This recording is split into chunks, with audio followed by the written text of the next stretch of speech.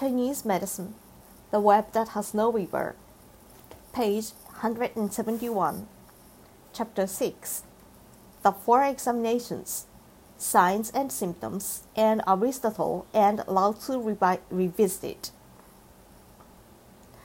The first 5 chapters discuss the vocabulary and ideas behind the Chinese weaving of patterns. Now the theories of fundamental textures, organs, meridians, and pernicious influences must become concrete. How do these ideas work when they are applied to a specific patient? How do they enable a physician to perceive a pattern of disharmony?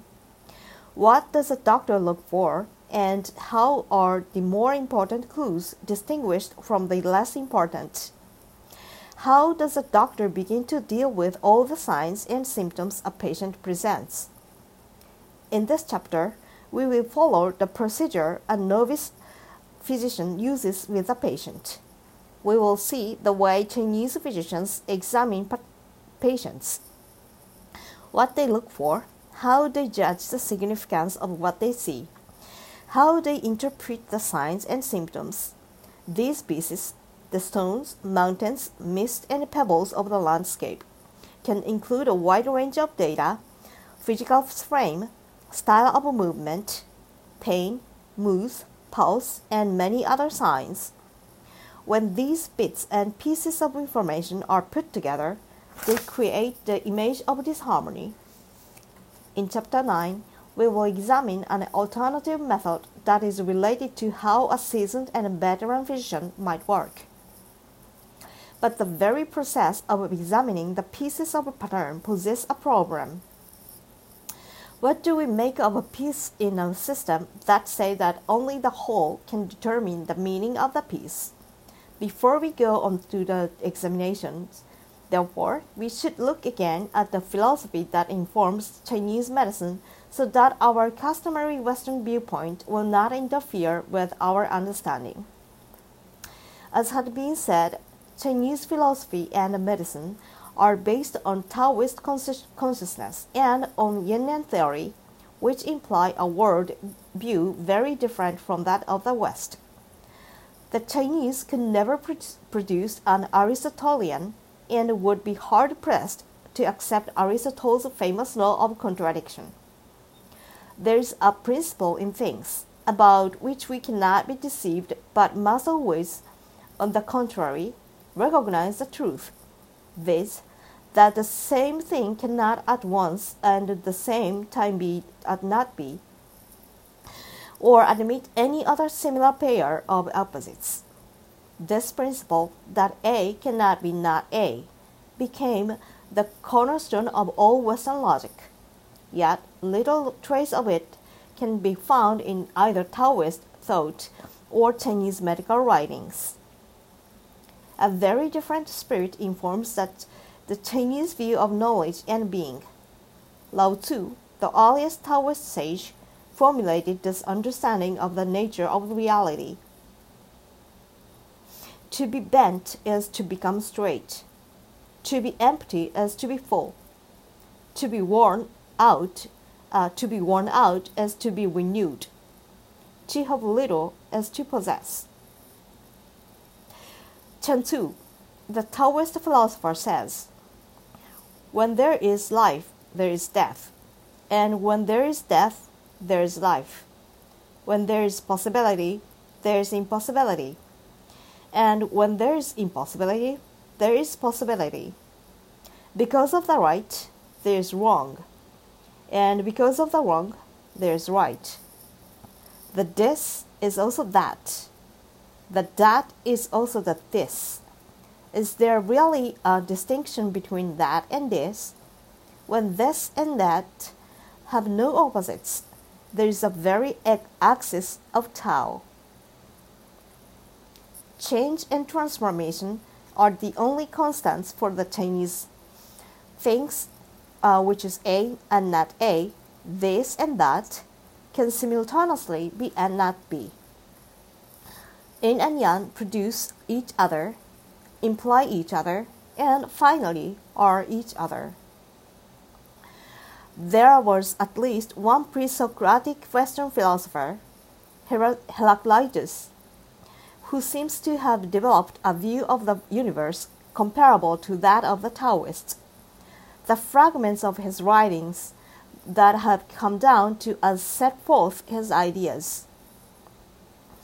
The attunement of the world is of opposite tensions, as is that of the harp and the bow. The road up and the road down is one and the same. The beginning and end are common. That which is at variance with itself agrees with itself. Cold things become warm, warmth cools, moisture dries, the parched get wet. It scatters and gathers, it comes and goes. This Heraclitean notion of primitive flux is very close to that of the Tao. But Heraclitus represents only one skein of Western thought. The dominant ideas were those of Aristotle and his followers, for whom the primary consideration was how things emerge from such flux and achieve distinct existence. The flux had to be differentiated, grouped into distinct categories, before that there could be reality as Aristotle conceived it. The Aristotelian emphasis on form derives from this concern. The Chinese, however, never thought of the Tao or flux as a vicious undertow from which things must fight free and distinguish themselves. To them, the flux is a vast harmony that embraces all things.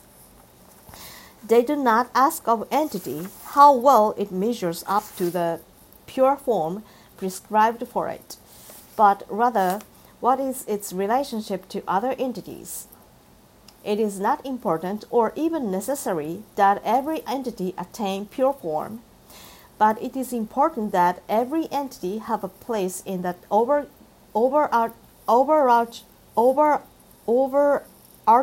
pattern of existence. In the 19th century, Hegel finally confronted and denied Aristotle's law of contradiction and developed the theory that has come to be known as Hegelian dialectics. For Hegel, the intricacies of relationships override the Aristotelian concern that A not be confused with not A.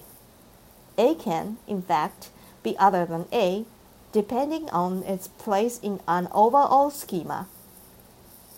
These ideas are so similar to those of Chinese philosophy that Hegelian and Chinese thought have often been compared. But Chinese and Taoist philosophy are not exactly the same as Hegelian dialectics. The Chinese, for example, never elaborated their intuition of the dialectical process into a philosophy of reason as Hegel did. They went no farther than to make simple refinements in yin-yang theory. They never tried to tame the elusive and changeable qualities of the Tao. The word Tao, although sometimes translated as the way, cannot really be translated into satisfactory English, and even its meaning in Chinese frustrates the attempt to pin it down. The Tao that can be told of is not the Tao. The name that can be named is not the constant name. And so the Chinese have developed ways of alluding to the Tao in aphorisms, parables, and tales that are more like poetry than like the systematic presentations of Western thought. But the Tao is not poetry either. To see it as such is also to lose it. The Tao, as an ultimate reality, can be apprehended in medicine, for instance, but that apprehension has to take place within the context of a flux, interconnectedness, and dynamism.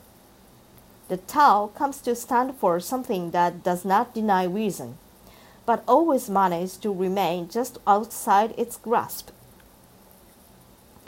The Chinese emphasis on interconnectedness and change takes on a very specific character in the context of medicine. When the young Chinese physician examines a patient, he or she plans to look at many signs and symptoms and to make of them a diagnosis, to see in them a pattern. Each sign means nothing by itself and acquires meaning only in its relationship to the patient's other signs. What it means in one context is not necessarily what it means in another context. When statements are made in this chapter, therefore, they are always modified by the word usually. This is because no statement is going to be specifically true and applicable in every case. In a landscape painting, a mountain usually denotes young because it is big and hard, but in a picture that focuses on an ocean, mountains may appear in the distance, thus denoting in, because they are relatively small and passive. The meaning of the mountains is determined by the context. The same is true of the body. A rapid pulse, for example, is considered a sign of heat. The correspondence between rapid pulse and heat is about as rigid a correspondence as can be found in Chinese medicine. Yet, there are cases in which even a rapid pulse can have a different or opposite meaning. A patient may be lying listlessly in bed, covered by many blankets. He is short of breath, his face is pale, and his body is puffy. He has no appetite, his stools are watery, and he has a pale, moist, swollen tongue. These symptoms make up a pattern of deficiency, called disharmony, a yin disharmony, even though his pulse is 120 beats per minute. In this case, the abnormally fast pulse, usually a sign of extreme heat or yang, signifies extreme weakness or yin. A is usually A, but sometimes is not A. In Chinese medicine, as in Chinese philosophy, one cannot understand the whole until one knows the parts and cannot understand the parts without knowing the whole. Learning a detail, A, for instance, is not worth much until the full circle of Chinese medicine has been traveled, at which time A will show itself to be rich and useful. The part can only be known when the whole is apparent. This dialectic, this circularity is a kind of catch, but it's also a central aspect of the medicine's artistry. The Chinese interplay of whole and parts does not lend itself to book-like elucidation. The sequential, linear book form can only attempt to approach the intricacies of the Chinese system. But the nature of that difficulty, at least, can be made explicit. The Chinese resistance to revealing fixed or essential forms has another implication that is worth noting. The word diagnosis is sometimes used in this book as a convenience for the reader. As we have said before, with Chinese medicine, pattern is a better translation because it has an important implication. For the Chinese, a pattern or diagnosis is mainly an emblematic category that allows for an exchange of words. It's not meant as a label for people. It has no existence as an abstract truth that exists independent of the patient. As the anthropologist Judith Farquhar has noted in other domains of Chinese medicine, such statements function as allegorical resources for clinical thinking. The pattern description has meaning in practice, not as a fixed ontological entity. As a medical scholar, Arthur Kleinman has described, they are a series attempt to codify complex, subtle, interactive views of experience into the therapeutic formulations that claim contextual rather than categorical application.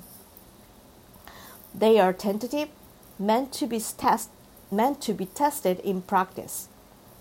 The Chinese physician realizes that they are a limited attempt to capture what is necessarily intangible. Before reading the rest of the chapter, the reader, especially the casual one, should be alert to another potential problem. The rest of this chapter assigns a common interpretation to representative pieces of the human terrain.